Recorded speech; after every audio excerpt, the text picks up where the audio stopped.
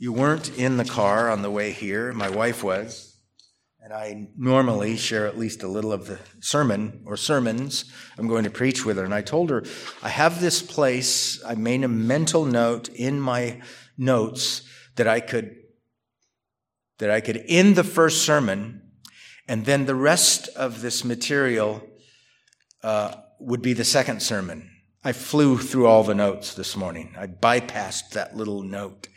I preached all the notes. So this is not part 2 of John 12:32, which I do quite often. But this is an issue that we've considered before. I wanted to stir up our heads and hearts to partake of the Lord's Supper together in a festive kind of a way, not in a dirgish kind of way as if we are at the funeral of a loved one. It should be a celebration, the Lord's Supper. It's a delight for the saints to be able to say, we're going to proclaim his death together once again because we receive the benefits of Christ. And so this issue that I'm going to address today, kind of like an overview sermon, comes from a statement I'll make. I'll make my claim. This is a truth-bearing statement. And then I'll try to prove my claim with various considerations, okay? So here's my claim. Christ takes believers to a better state than the first state of man.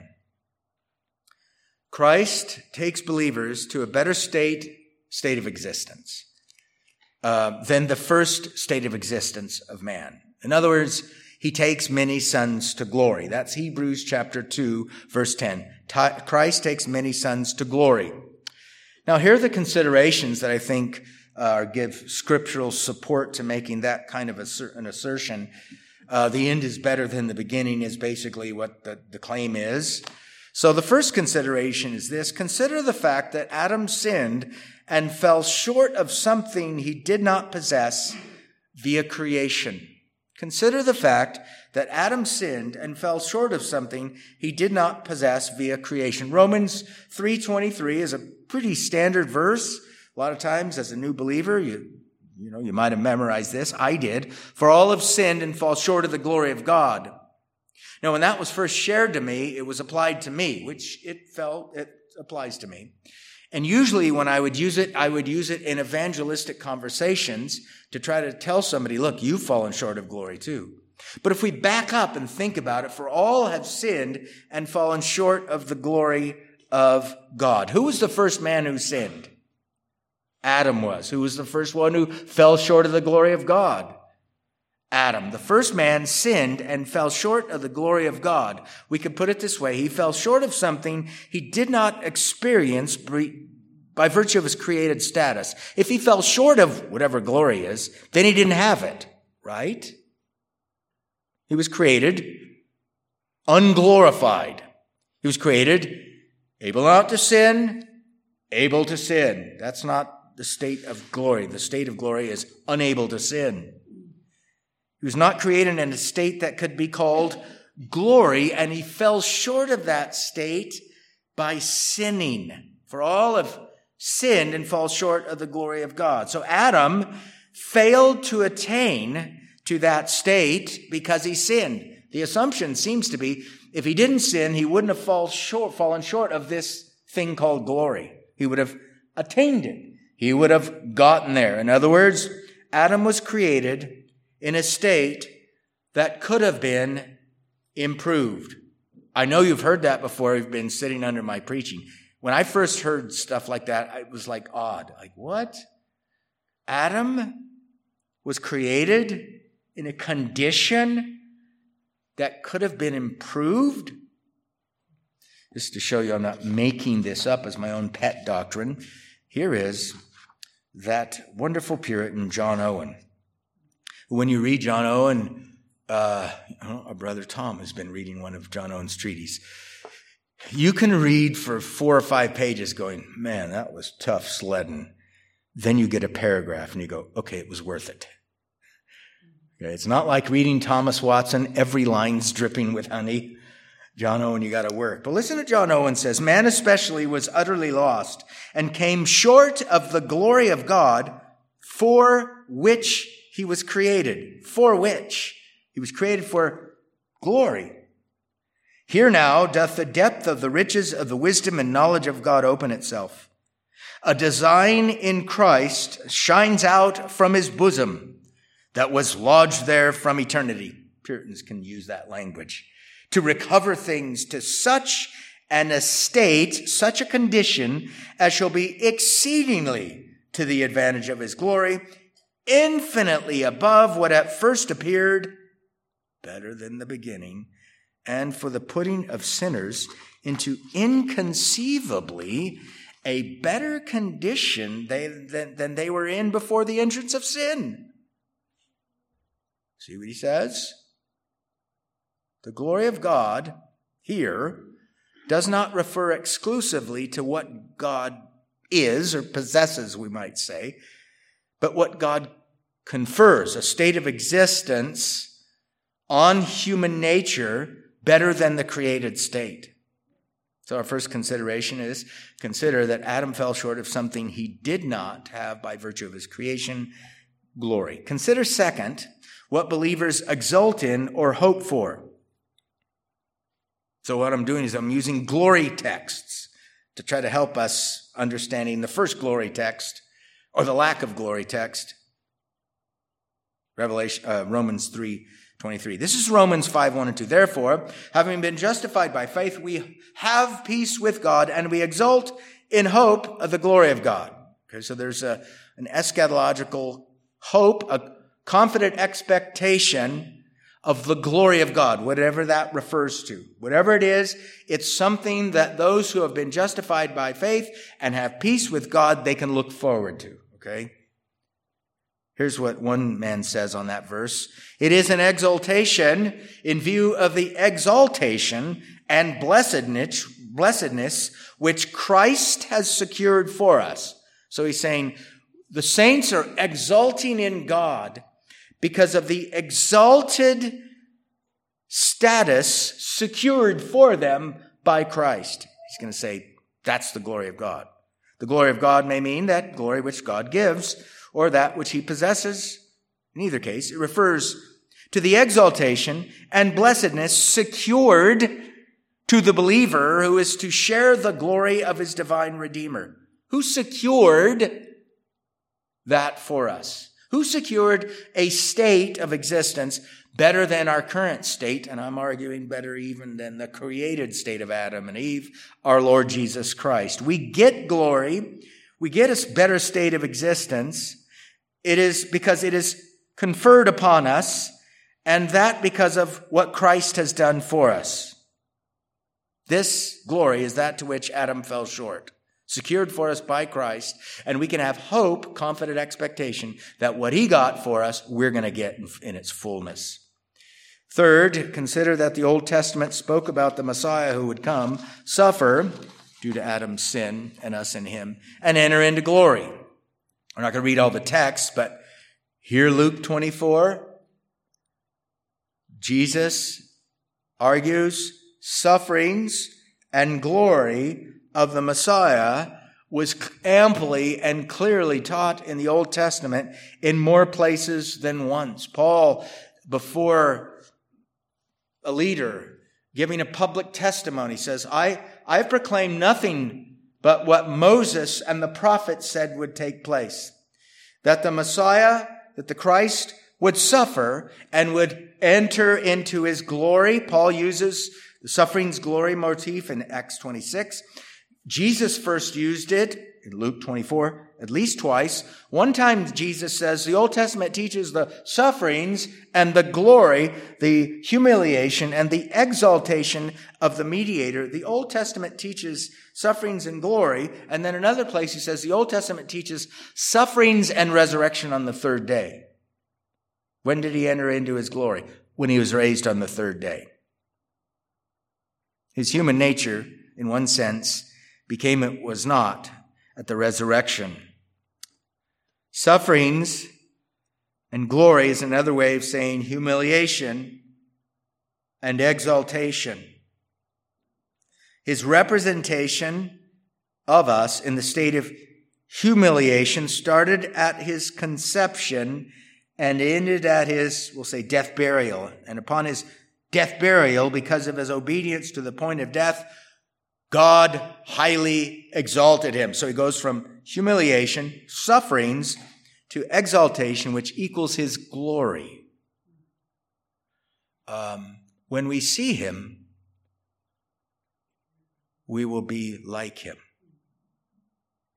We'll be made like him.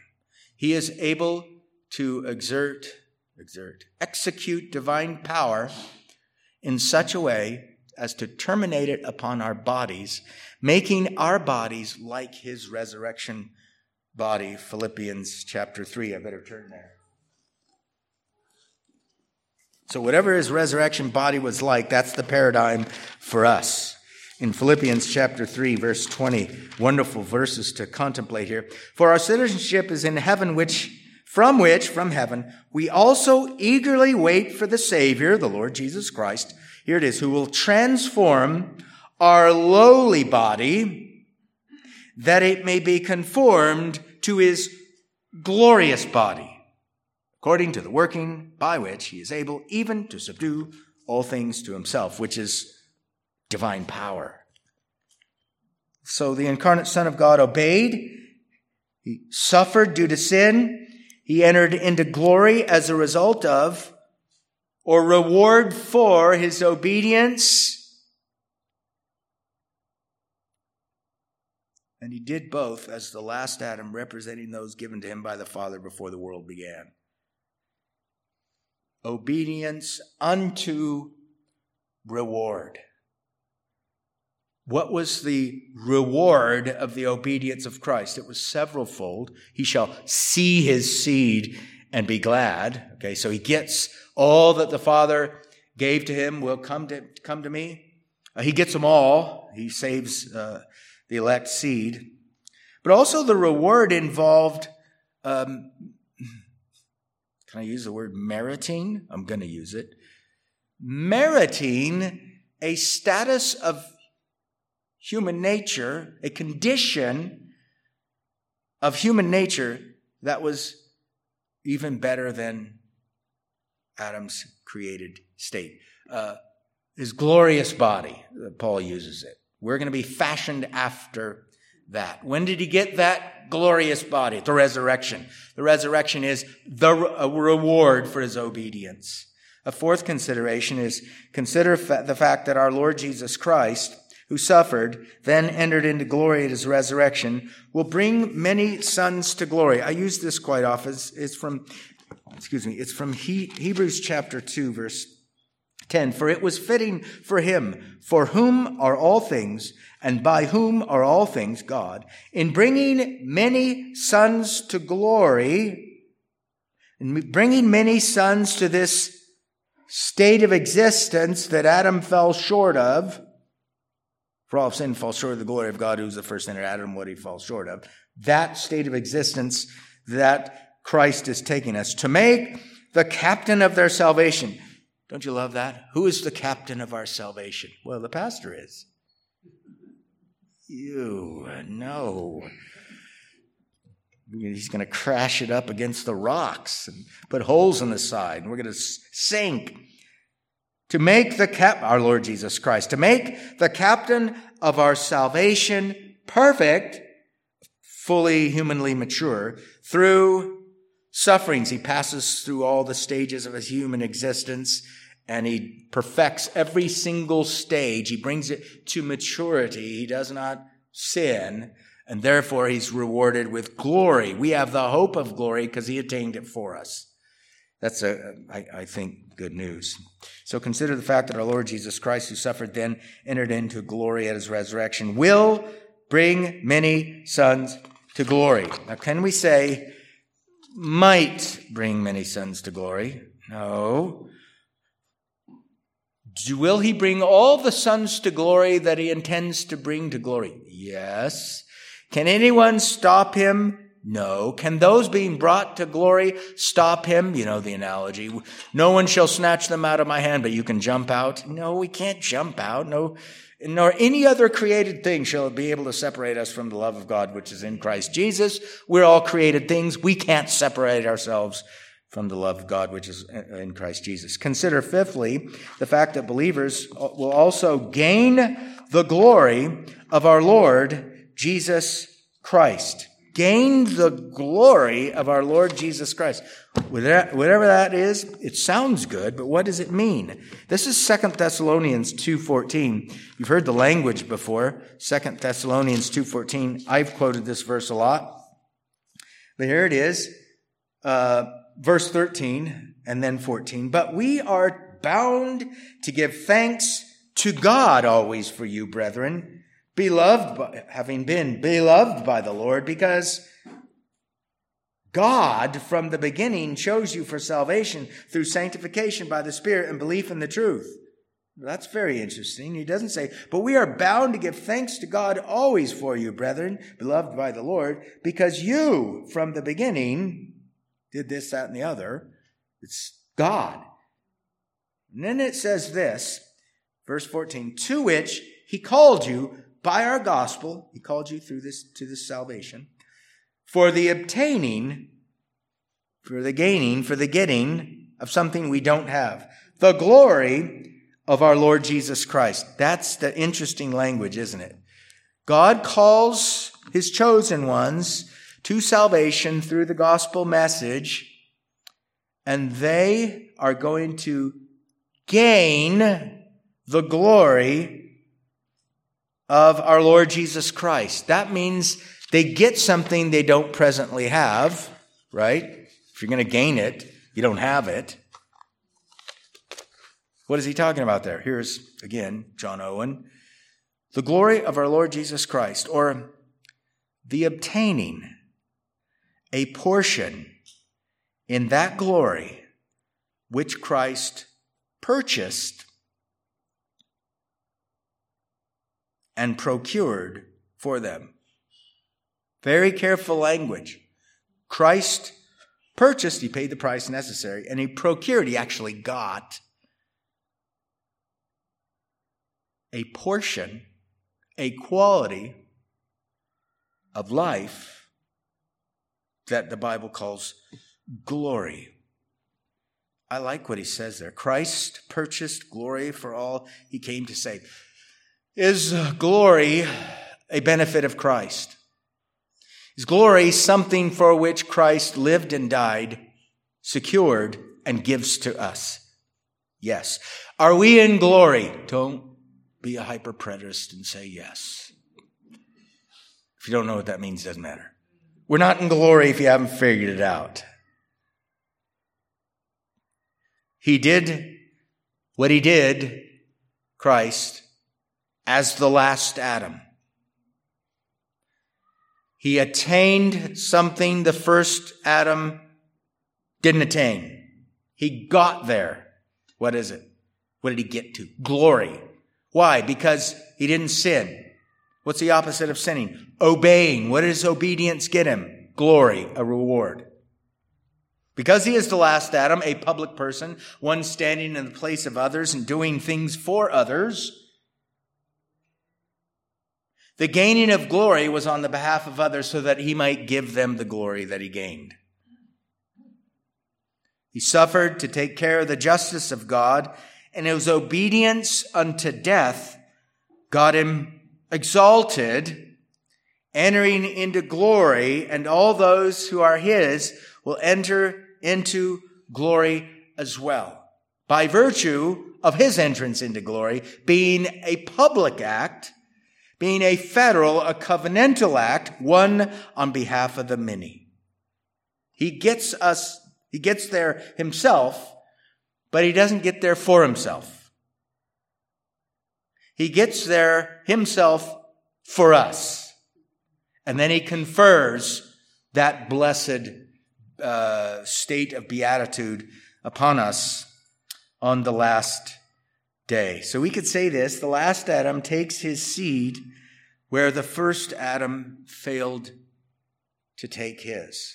If Adam sinned and therefore in light of his sin fell short of glory, and glory is a state of existence, then he failed to take his seed, whoever he represented, to that place called glory. If Christ is the last Adam, and he takes his seed to glory, then we could say Christ takes his seed where the first Adam failed to take his glory. That wonderful state of permanent holiness without the ability to sin. Remember, I've said this before. What in the world is that like? With no inclinations toward evil, with only holy thoughts and holy actions corresponding with the holy thoughts, always. Have you ever had a second like that? No. Are you ever going to have seconds like that? Yes. Every second someday will be like that. It's eye has not seen, neither has ear heard all that the Lord has in store for those who love him. Now where's the pastor going? Jude 24 and 25, New American Standard. Great joy, blameless in his presence with great joy. What's joy? The quiet happiness of heart and soul that knows that all things are well between me and God. What's great joy? I have no idea. But I want to know. And someday when I'm blameless, what it means to be personally blameless in his sight. Blameless with great joy. Are we hovering? No. Will we be hoverers? Yes, it's a figure of speech. Are we bubbling? No. Will we be bubblers? Yeah, but not now. You know what I mean.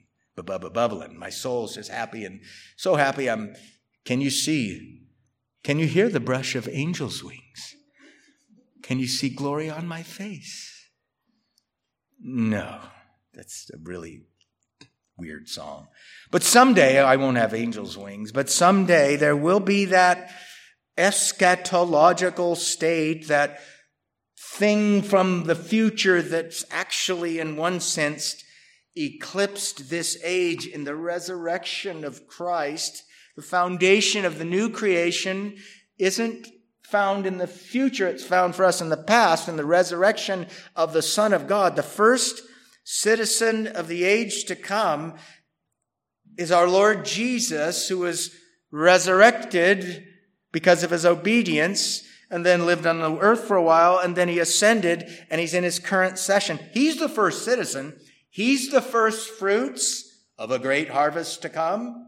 The harvest to come is not the foundation of the harvest. The first fruits is.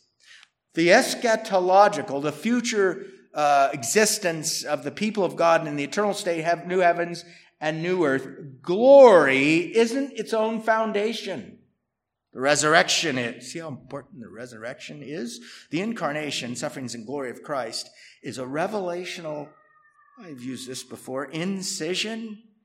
God cuts into this world and sends his Son, who undoes what Adam did and the rest of us did, and does what Adam and the rest of us failed to do.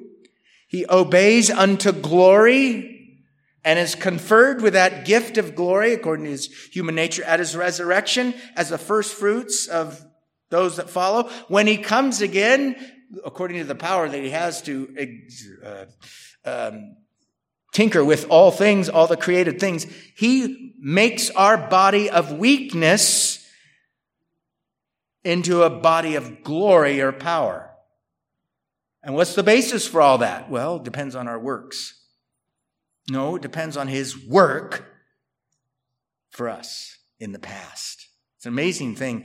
The first time I read that revelational incision, it gave me the chills. I think it was Gerhardus Voss. You know, what is the incarnation, sufferings, and glory of Christ? It's the revelational incision into the created realm like never before, par excellence, that answers all of our plights, all of our problems, all of our issues. It's Jesus, the wrath-bearing Son of God, assuming our nature for us and for our salvation, obeying from womb to tomb through all the places where we stained human existence.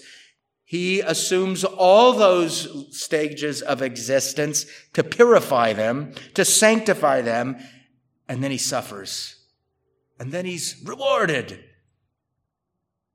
And then as Son of Man, this side of the incarnation, and this side of his being lifted up from the earth, and this side of his ascension, during his current session, he draws. And then there'll be that one drawing day. By the way, in reading the commentaries on John 12, some said it is true that he will draw everybody's body to himself someday. Some of us will be glad to be drawn body and soul to the incarnate Son of God, because we know we're going to make it through the judgment. But others will be dragged. There is the dragging against the will view of drawing all peoples that does make sense, but it's not a pleasant one to think through. You who won't come to Christ will.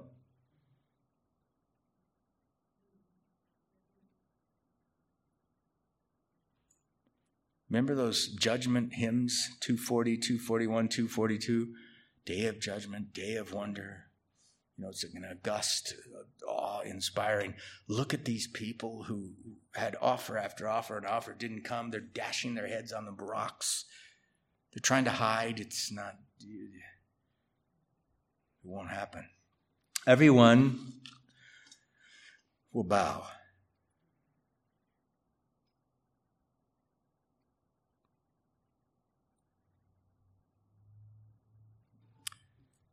Some of us have already bowed in the saving way and come to Christ, filthy to be cleansed. And we have the great privilege of remembering his death for us together and asking God's blessings upon it. So let's do that now.